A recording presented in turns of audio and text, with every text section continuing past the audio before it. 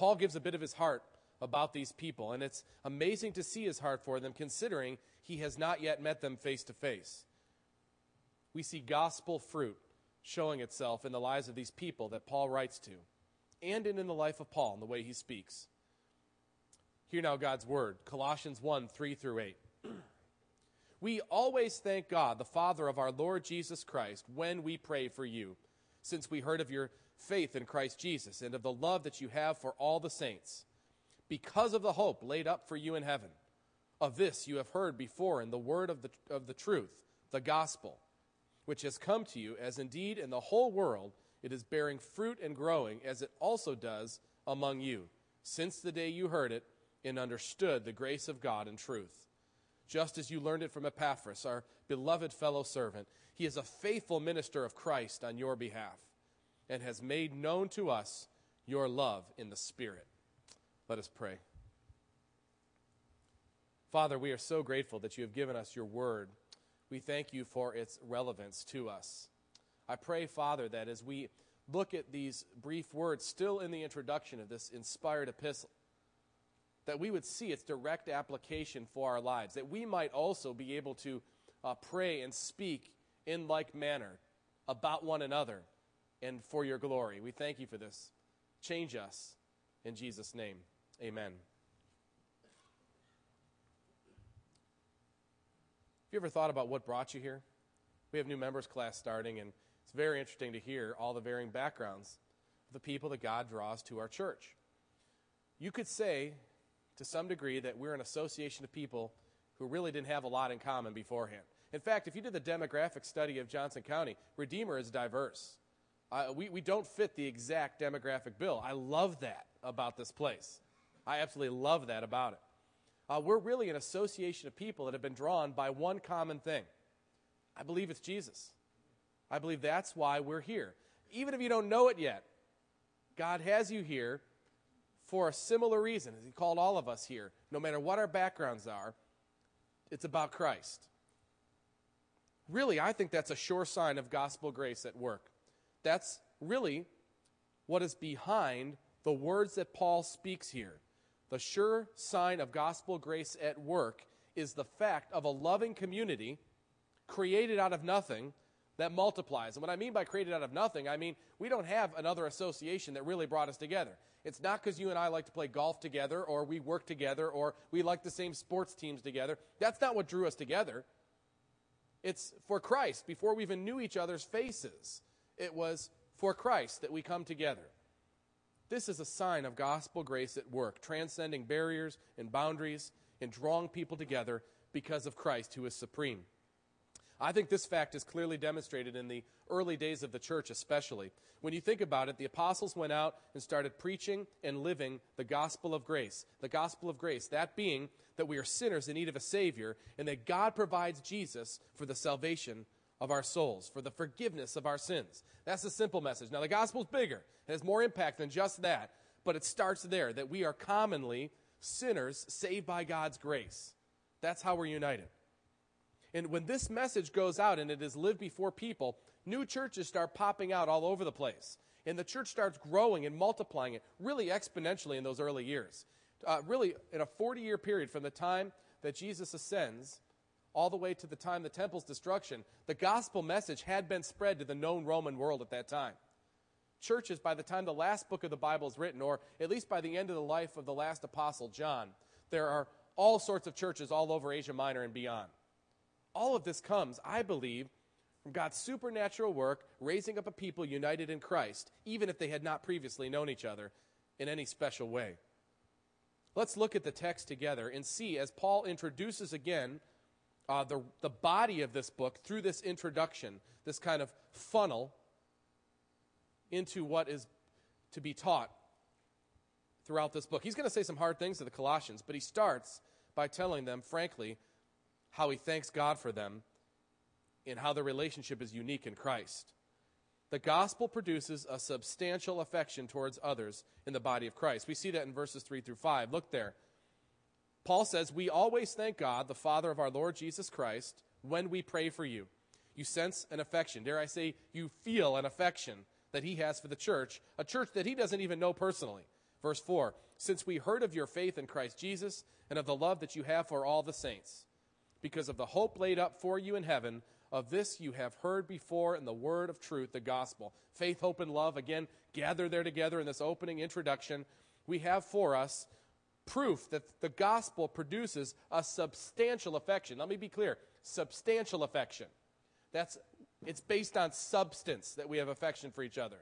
Not just emotions, not just some other loose, temporal, superficial reason why we have affection for each other, but a substance that brings us together to love one another.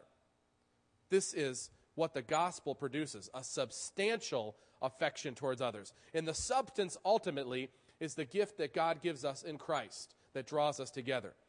But look at how this plays out in the very prayer, the very practice that Paul has towards the church, towards other brothers and sisters. Verse 3, we see evidenced that Paul had the habit of, dare I say, the discipline of regular prayer for each other, for the church. Look at verse 3. We always thank God, the Father of our Lord Jesus Christ, when we pray for you. Paul says he thanks God for the Colossian believers when we pray for you. He doesn't say we'll try to remember you in prayer, or if we think of it, we'll pray for you. Instead, the clear implication here by these words is that Paul has regular times of prayer before the Lord on behalf of the saints who he's come in contact with and those who he knows about through people who have come back and shared with him. In this case, Epaphras, who shares the gospel in Colossae, a church by God's sovereign supernatural power emerges. And Paul hears of this, no doubt about people in the church from Epaphras, and he writes them in this personal, substantive way that has affection. And he starts by saying, when we pray for you, we always give thanks. In other words, we regularly lift you before the throne. This is part of their discipline, their practice. Now, I want to challenge everyone at this church to be about particular prayer for one another that's scheduled, that's regular. Whatever it is for your family time that you would pray for others in the church. It could start as simple as having a card with a covenant child on their face on this card and on your refrigerator like we've had for years since we've been here. And we have three children on our refrigerator. They happen to be children that one of our children kind of hang out with or know, and it reminds us to pray for them as we see their faces. But also, if you're not coming Sunday night, you're missing out. No guilt trip here at all. Seriously, because if you're grumpy about coming, don't come Sunday night, because we don't want to be grumpy. But I'm just saying to you that every Sunday night, in a more informal way than we do on Sunday morning, we keep a prayer log. And my esteemed, what would we call him? Scribe, Malcolm. He's esteemed, that's the key. Fills out this prayer log when people give their requests. And over the years, we have kept these. This is actually not even, I don't know how long this is. It looks like October. Maybe this is just the year. And it goes through all the prayers that he writes down, everyone with their name, and then we pray in a general way for them, but it's also for the purpose of just letting everybody know how to pray for the saints here gathered in this body. And so when you go away from it, I know it works for us in that throughout the week we remember what people say on Sunday night, and as Sherry and I are praying, or we are praying with the children, or we're praying individually, it just comes to mind. You come to our mind. When someone's in the hospital or something is coming up, and I know someone's thinking about or they're going to take a trip, it just comes to our mind because we have a formal way of saying it to each other, and then it comes to our mind in regularity. I would say to you that that's a natural outworking, a natural fruit of the gospel in a community, that you start praying for one another in a regular way because you love each other with a substance that is Christ. That's what we have in the words of Paul, simply saying, we always thank God, the Father of our Lord Jesus Christ, when we pray for you. This is not Paul just saying something trite just to kind of, I've been praying for you, and then walk off. I mean, he has too many witnesses. People know what he does. And for him to say, I always pray for you, or I always thank God when I pray for you, indicates that someone could verify that. He's just not just blowing smoke out there. He's telling the truth, that he regularly prays for these people. Regular, disciplined prayer for each other. Specifically, a prayer sheet you might keep, a little, one of those recipe boxes with 3x5 cards and missionaries' names on them and people in the church's names on them. Something that has you regularly lifting up people in your church, in your body, and outside of this body as well. The gospel produces a substantial affection towards each other in the body of Christ. It's shown and nurtured by prayer. But also notice the demeanor of that prayer, or the stature of the prayer. This will help you immensely as you lift up other people to the Lord. Look at verse 3. We always thank God, the Father of our Lord Jesus, when we pray for you. When we pray for you denotes the regularity. We always thank God shows the demeanor or the stature or the mindset we have when we lift other people up. We do so with thanks. And I would submit to you that this gives us much revelation. One just very honest fact is that we're called together as a body of diverse believers. You will not get along with everybody right off the bat. You may have trouble liking each other at times. That's part of being in a family, a sinful family. But as you give thanks to God for those people, for each other, there will grow in you an affection that is hard to understand. Just like you love your brother, your sister, even if they sometimes do things to bother you. As a family, if we would lift each other up, not just for the thing we're asking for, but thank God for that person and what God has done in their life, that will change your demeanor towards the person as well. I want you to consider this further. Why is Paul thankful for these people? Verse 4, since we heard of your faith in Christ Jesus and the love that you have for all the saints. There are two substantive reasons why he's thanking God for these people when he prays. Because of their faith in Christ and, on equal level, the love that they show for all the saints. So they trust Christ and show love. These things go together. You can't separate them. But consider for a moment what he's really saying, in essence. He's not saying, please hear this, he is not saying, since we heard how you have trusted in Jesus, you have decided to accept him as your Savior, now we're thanking God for you doing that. That's not what he's saying. We know this because the definition of faith in the New Testament, especially as Paul teaches, is something God gives someone. It's a gift. So what he's really saying when he thanks God for their faith in Christ is what? Thank you, God, for giving them faith, for working supernaturally in their life. And that supernatural activity in their life doesn't stop there. It spreads the love for the saints. That's what he's saying. Don't misunderstand this. He's not thanking God that they prayed the prayer or that they came forward in that rally. That's not what he's saying. I thank God for the faith you have in Christ, knowing full well that faith is a gift of God. How do we know this? He says it explicitly in Ephesians 2:8-9. Remember what Paul writes to the Ephesians. For by grace you have been saved through faith. So how have you been saved? By grace through faith. That's the construct. And this is not your own doing. What is this? Being saved by grace through faith. This is not your own doing. It is the gift of God. Not a result of works, so that no one may boast. So he is not now turning to the Colossians and saying, I commend you for the faith that you have drummed up, or the faith you have mustered, or you have exercised. That would be boasting upon man. He's saying, I thank God for the faith you have in Christ because God gave it to you. It's supernatural. That's why I have a substantive affection for you, because I see what God has done for you. He did the same thing for me, and it has nothing to do with me. He did it. Supernaturally, we're bound together this way.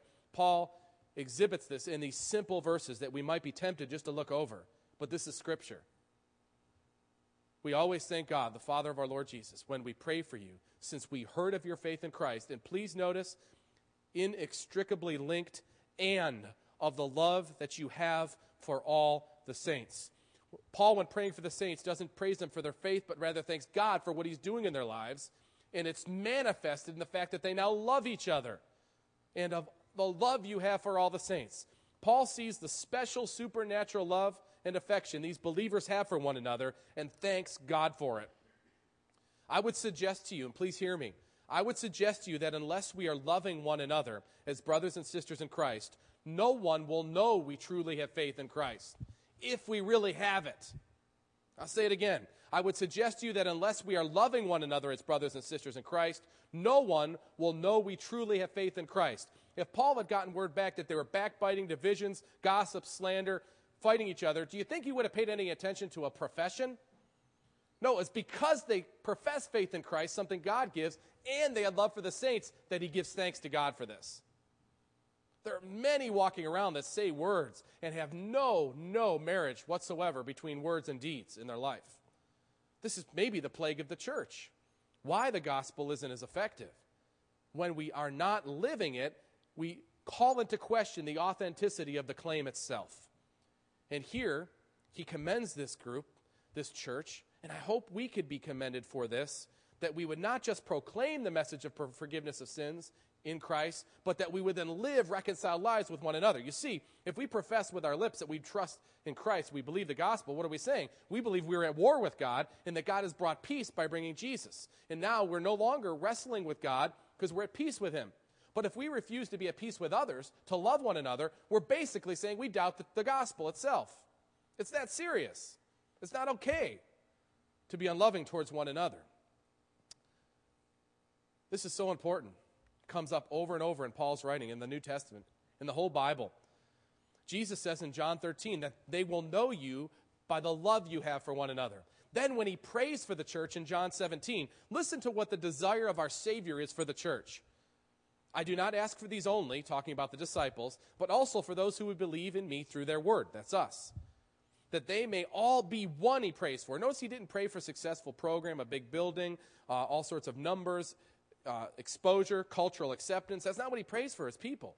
That they all may be one, just as you, Father, are in me, and I in you, and they also may be in us, so that the world may believe that you sent me. You see, the way the world knows Christ is when the church acts like Christ, which is loving one another. That's the best way to proclaim Christ. There are many other ways, but the starting point has got to be here in a transformed culture and community called to union in Christ. Union with Christ and union with each other. He says in John 17 in praying, the glory that you have given me, I have given to them. That's the church. That they may be one even as we are one. I and them, you and me, that they may become perfectly one, so that the world may know that you sent me and loved them even as you loved me. That's the first step in sharing the gospel with the world and seeing gospel fruit, is that the gospel would have its effect in our relationships, so that we would truly love one another, and the world sees this, and it sees Christ. In our regular prayers for one another, as I alluded to earlier, let's try this. Start by praising God for others as you pray for them. I mean, literally praise God for what you're doing in what he's doing in their lives. I mean, literally, Lord, thank you for what you're doing in Nathan's life. Specifically, Lord, thank you for giving Martha such a sensitive spirit towards those who suffer. Thank you, Lord, for giving Mary a heart to serve you and your church. Thank you, Lord, for giving, and fill in the blank, thank God for what he's doing in that person's life. Bring glory to God for what he's doing in other people's lives as you pray for them. Your affections will change towards your brothers and sisters and towards God for what he's doing.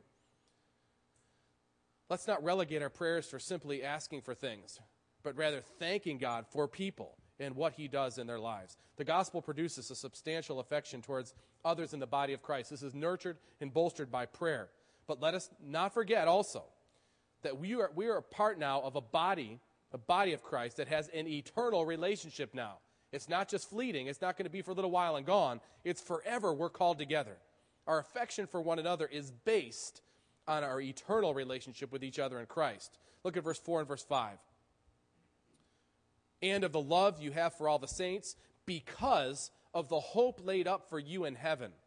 Of this you have heard before the world, the word of truth, the gospel. In other words, be mindful of the fact that there is an eternal reality to our lives. It's not saying by any means, I want to stress this, that we just stop and live looking, glory by and by. It's saying that you will spend the rest of your eternity together. So start living now in that light, in the light of that reality. We will spend our lives together, our existence together. That's our great hope, that we will live forever in Christ, but we'll also live in Christ with each other. We will not be these fat, chubby angels that shoot bows and arrows. I'm sick of being chubby. I don't mind shooting the bows and arrows. But that's not what our eternal existence will be, brothers and sisters. You're going to have a body. You're going to have a soul. We'll be on a new or recreated earth. We're going to live like it was supposed to be before the fall. That's what eternity will be. I can't tell you much more about it, but I know that much is true. And so we'll live together forever that way. Start now is the point. Let's start now and see how the gospel has its effect on us in our fallen state to transform and reform our relationships. You know, when I married my wife, I distinctly remember it was this realization, or when I decided, or the Lord decided for me in my heart that she was the one I want to spend my life with, I knew there's no way, of all the things we would go through, we would never get bored together. I promise you she will agree with that. We love our lives together, even the struggles, because there's a complexity about the way God has made both of us, that's the joy of it. I'm sure I could fill all my earthly days and never come to the end of knowing her fully, and there'll always be new and exciting things that happen. It's just the way it is. There's a sense in which I would like us to think in terms of the church, those around us, even if you get transferred or we're not spending every temporal moment with each other on this earth, that you are here together with your brothers and sisters who are going to be with you forever in eternity, starting now with that kind of outlook as God transforms us more and more to the image of Christ. Note that the prospect of eternity with each other is not meant to be some far-off reality, though. It's to be experienced now. As Christians, our relationship transcends the varied assortments of superficial things that keep us together. We are united together by God's grace through Christ. That's a privileged, eternal relationship. And our union, please hear, is not because of these things. Our union is not because we are employed by the same company. Our union together here today is not because we live in the same subdivision or town or zip code, or that we're in the same profession, have the same likes and dislikes, the same favorite sports teams. Our union together today is not because we're in the same socioeconomic class, or because we have the same cars or the same hobbies, or our kids play in the same sports teams together. Our union together today is not because we are the same race or ethnicity. Our union together, the only one of any substance, is that we're united by faith to Christ. That is the only union that matters. That's the union that brings us together, and I hope transcends all cultural, philosophical, any kind of barrier you can imagine that isn't based on the truth. It should transcend. You know, Paul reflects this fruit of the gospel in verses 3 to 5, but in verses 6 to 8, as we look there in the same introduction, we see an exciting multiplication of gospel fruit that happened here and still happens today. I submit to you, as the scripture says, a community that boldly proclaims and embraces Christ as Lord, then proves it by its love for one another, that's one of the many ways, if not the chief way, that God will grow that church, multiply that church. The gospel produces fruit that multiplies. Look at verse 6 through 8. Of this you have heard before in the word of truth, the gospel, the message of the forgiveness of sins in Christ, which has come to you and indeed is in the whole world. It is bearing fruit and growing, as it does also among you, since the day you heard it and understood the grace of God and truth. The fruit of the gospel will multiply by divine design. Whenever and wherever the gospel is preached in word and deed, there will be multiplication. The growth plan for God's church is proclamation of the gospel in word and deed. If I could ever get asked, and no one ever asked me this, to write a book on church growth, it'd be a page long. Preach the gospel and live the gospel. Now, people say, well, what kind of, they think growth only means that, exponential 10,000 people. That's not, God's monitor on what growth is not the same as ours. I think growth happens in a couple ways, brothers and sisters. I think, yes, it's true. People have never heard the gospel. God saves by his Spirit and brings into the church, or through the ministry of the church brings them in. That's true. But notice what the text says. The day you heard it and understood the grace of God and truth. I would submit to you that many people who attend churches today do not understand the grace of God. They're in church and they think they're Christians, but they don't know what grace is. Grace to them, to many well-meaning people, means I do this and then God will save me. That's not grace. That's not even Christian. God saves and then I live in response to salvation. That's grace. I think people need to hear that as much as people who've never heard anything need to hear something. It's that pointed when we hear this. So I don't freak out at all if our growth numbers aren't in line with the rest of this county or this state or this country. What I want to know is, are people coming to an understanding of God's grace in Christ? And if 2 people every year come to that, I'm pumped for God's glory. It will produce. It will multiply. It just does. That's its divine design. You know what? It happens both locally and abroad. Please notice with me in this text in verse 6 and verse 7, because the hope is laid up for you in heaven. Of this you have heard before it in the word of truth, the gospel, which has come to you. That means particularly, individually as a church. That word has come to you. As indeed in the whole world it is bearing fruit and growing. So now you have it in a broad application. Locally it comes and grows. Broadly or worldwide it comes and it grows, as it does also among you. So it's saying that will come locally, and as it's preached and lived out, it will multiply there in a local way, in a local congregation, in among congregations, among a town, a city. But it will also go forth as Epaphras went back to Colossae, preached the gospel, and the church started growing. That's how it happens also. We go somewhere else and preach the gospel, and it grows there.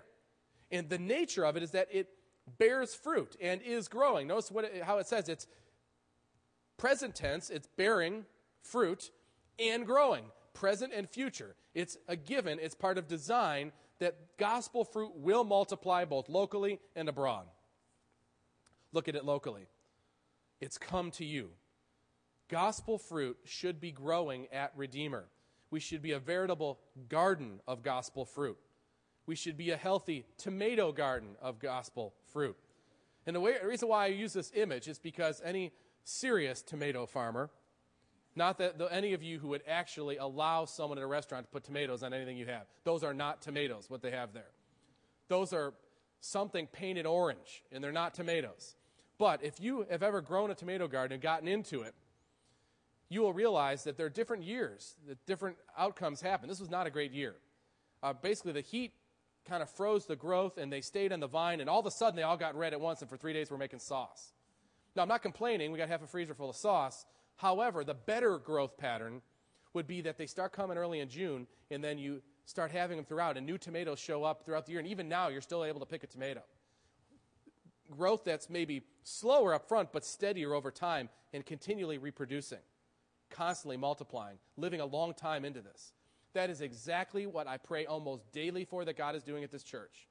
That he's building a place that will long outlast us, that fruit will come in its time as it goes, and it will be consistent in the future. Not a quick blow up and red, but rather slowly but surely growing us. Not always numerically either. I mean in depth and in wisdom, and growing us, and then so that when our grandchildren, our great-grandchildren drive by the property someday, say they're out of state and they come back, I know about the history of that church. They started out there, and they bought 10 acres from this family that retired out here, and they're worshiping that house that used to be there that's mowed down now. And where that baseball diamond is, that's where that building started. That's where that church started. And I remember my great-great-grandfather talking about a guy who was just completely enamored with the pews that they would put in the new sanctuary. What's that guy's name again? I don't remember, but it's amazing. And look at this cornerstone. It says Sola Deo Gloria. And there's going to be a direct connection with what was then and what is now and what is in the future, because gospel fruit, when we're faithful to it, continues to multiply, and we need not freak out every time a new fad comes by and people tell us, you're just doing it wrong, you dinosaurs. You got to get rid of that hymnal. I'm not saying it's the gospel.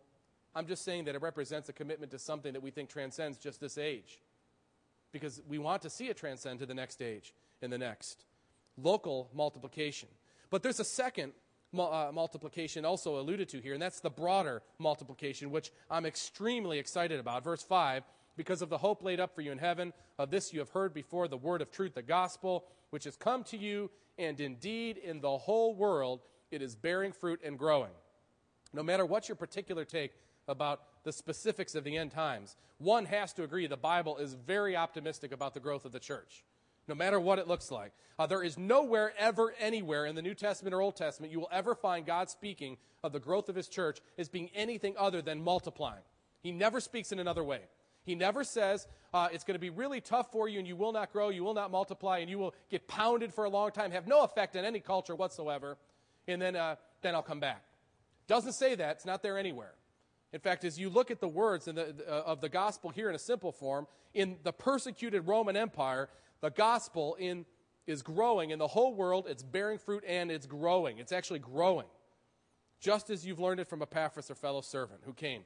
Think about the changing face of Christianity, even in our own time. I'm amazed at this study. I've read literally dozens, if not 100 studies on just how Christianity is affecting the world today.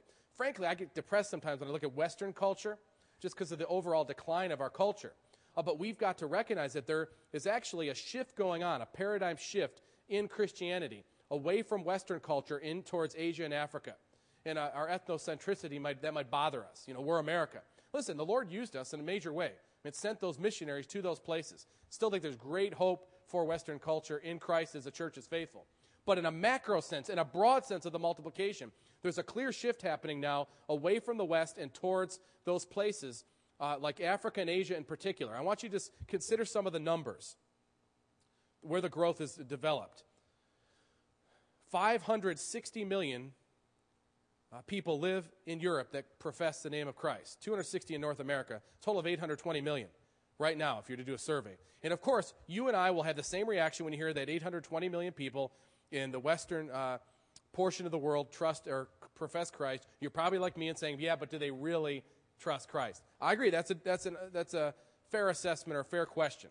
But think about this now. The combined number of Christians in Latin America, 480 million, 360 million in Africa, 313 million in Asia, is 1.15 billion. And these are the lowest numbers I could find, just so as not to exaggerate, okay? So you have Asia and Africa with at least 670 million right now professing. I would just say to you, in Asia in particular, a majority of these come from China and reports out of China. Now, I don't know for sure the authenticity of anyone's profession. It's just that when you look at the Asian profession of faith, and you're talking India as well now, partially as well, you've got people that have no social advantage to claim Christ. They have no political reason to proclaim Christ. In fact, everything goes against the reason for them to proclaim Christ. That gives me great confidence that genuine Christianity is growing in a way we've never seen before. And even though it's tough to see our Western culture in decline, recognize the macro plan of God is continuing to build his church and to grow it. No matter what else happens in society, whatever the newspaper says, it's growing. It's growing at a great rate. It's incredible to me. In communist China, in the face of sometimes terrifying government opposition, people are committing themselves to a spiritual relationship with Christ, one author says, at the rate of averaging about 28,000 new converts a day.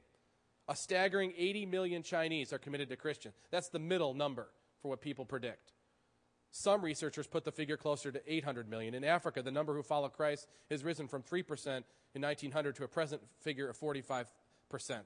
And what's interesting about this is that what was started as English and American church plants in Africa are holding the line to gospel truth and sending missionaries back to America and back to Europe so that they would come back to Christ.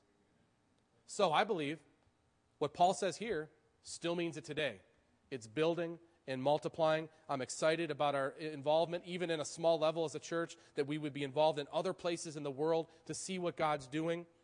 I look forward to our first missions conference in just 6-7 weeks from now. I hope you are as excited as I am about what God is doing abroad. I think the shift in Christianity's heart will have an enormous effect on the faith for our children and our grandchildren, as well as geopolitical affairs in this world, you can imagine. But I am so optimistic. The reason why I'm so simply optimistic comes from this text, among others. Verse 8. This movement I'm talking about is empowered by the Spirit of God, as has made known to us your love in the Spirit. 3 simple words, in the Spirit. This thing that is happening, Paul says, is in the Spirit, from the Spirit, by the Spirit. It's God working in the world by his Spirit. You know, the success of my tomato garden is largely dependent on me doing the right things at the right times. The multiplication of gospel fruit, however, is empowered by one thing: God by his Spirit. That's why I have great confidence. Then when I read the Scripture, I have to tell you, my optimism comes not from a commitment to any particular end times view. It really isn't. It's for reading the victory that is so clear in the biblical language. The psalmist, ask of me and I will make the nations your inheritance, the ends of the earth your possession, God says to the psalmist. Psalm 22, all the ends of the earth will remember and turn to the Lord, and all the families of the nations will bow down before him. Psalm 47, the nobles of the nations assemble as peoples of God, the God of Abraham. For the kings of the earth belong to God. He is greatly exalted. Psalm 72, all kings will bow down to him, and all nations will serve him. The kind of exegetical gymnastics you have to do to make this say anything other than the victory of God over all are just so far out of biblical proportion. It continues. In Daniel, this vision of the future, the rock that struck the statue became a huge mountain and filled the whole earth.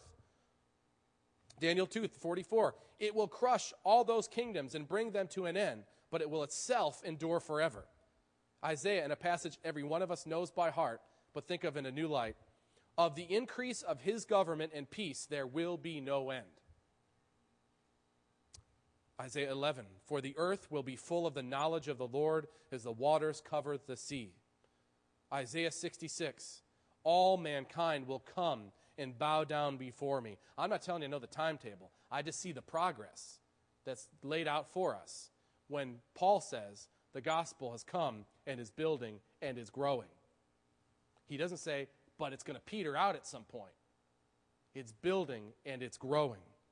This is what is behind the words of our Savior when he says to Peter and company, I will build my church. I will build my church, and the gates of hell shall not prevail against it. And this is why the revelator, John, when he sees this vision, no matter what your particular interpretation is, we see the holistic application of the gospel in Revelation 7, 9 through 10. After this I looked, and behold, a great multitude that no one could number from every nation, from all tribes and peoples and languages, standing before the throne and before the Lamb, clothed in white robes, with palm branches in their hands, and crying out with a loud voice, salvation belongs to our God, who sits on the throne, and to the Lamb. What a picture of what God is doing, is going to do. Back to you, in your house, in your time right now. Every little thing you do matters. Every little bit of community building effort you take is part of sharing the gospel of grace, no matter how mundane that activity is. We are a small part of a big thing God is doing. So don't think of anything you do anymore without excitement about the fact it's part of God's big picture. Even the struggles you go through now, how God manifests himself through you to others. Let's pray. Lord, I thank you for these words of introduction in this epistle. Lord, we can hardly wait to get to the body, the meat of all that's being said. But Lord, we don't want to overlook just not even one word. I pray, God, that we would be transformed by what we learn as we study your word. And I pray that we would go forth from this place seeing immediate relevance to how we love one another, thank you for each other, pray for one another, all because of the faith you have given us and the love you've given us for each other that is of you. It's not of ourselves. And Lord, as we focus on that here personally, that we would also lift our eyes up and see what you're doing in the world and be a part of it as much as we possibly can, Lord, by your grace. Thank you for this body of believers. What a wonderful body it is. I thank you for melting us together from all sorts of backgrounds. Lord, I pray that we would be part of something that's a movement, not just a monument. Something that will move into the future generations, that our children's children and children's children will look back and see this place and know what happened here and what is continuing to happen in their day. Lord, this can only happen of you. And we want you to receive all the glory for it. In Christ's name, amen. Let's sing just a wonderful song of victory, one of great missionary hymns, as it's called, 369. Let's stand together and sing verses 1 through 3 as the elders come to prepare the table. Shout for the blessed Jesus reigns.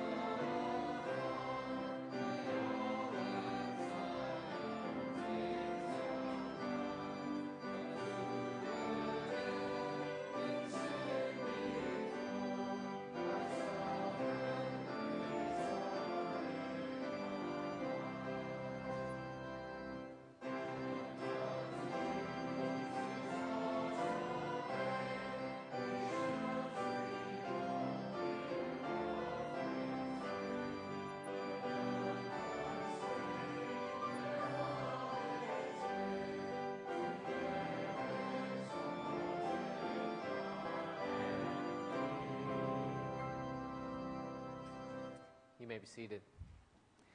It's my privilege and pleasure to welcome you to the table of the Lord Jesus Christ. It's His table. It's the Lord's Supper because the Lord is present here and now. In a real spiritual way, in the sacraments, we are reminded week after week that Christ is the reason that we come together, that we're here today, and He's the one that unites us. He's given us the sacraments as sensible signs and seals of the covenant of grace, of His real spiritual presence with us, so that we can taste and touch and see that the Lord is good and that He's here and He's in our midst. And so I'd welcome all of you who know Jesus Christ as your Savior, that you're trusting in Him alone for the forgiveness of your sins, to come and partake and to be refreshed and renewed in the faith that He's given you. If you feel like there's something you're adding to the equation, if there's something you bring to the table to be right with God, let the bread and the cup pass. It's not about your works, your status, your ability to perform. It's solely about God's grace and the death of Christ Jesus for sin. If there's some broken relationship that you need to go and make right, go make that right. As much as it depends on you, live at peace with all men. So seek to live the gospel of peace in our relationships, and then come back to this table. But the main point is that we are trusting Christ and that He alone is our hope for salvation. Let's pray. Father, we thank You for this sign and seal of the covenant of grace, this sacrament that You have given to us to show us and to display to us, to convince us again of Your presence with us, Your work in us, and the hope that we have of Your plan for us. Lord, set apart these elements from their common use to the sacred use for which You've had them this morning, for the building up of our faith. In Jesus' name, amen. The elders will come and distribute the bread. We'd ask that you'd partake of it when you receive it, symbolizing our personal response to the gospel. They'll then distribute the cup, and we'd ask that we would all hold, and we'll partake of that together, symbolizing our union in the blood of Jesus Christ.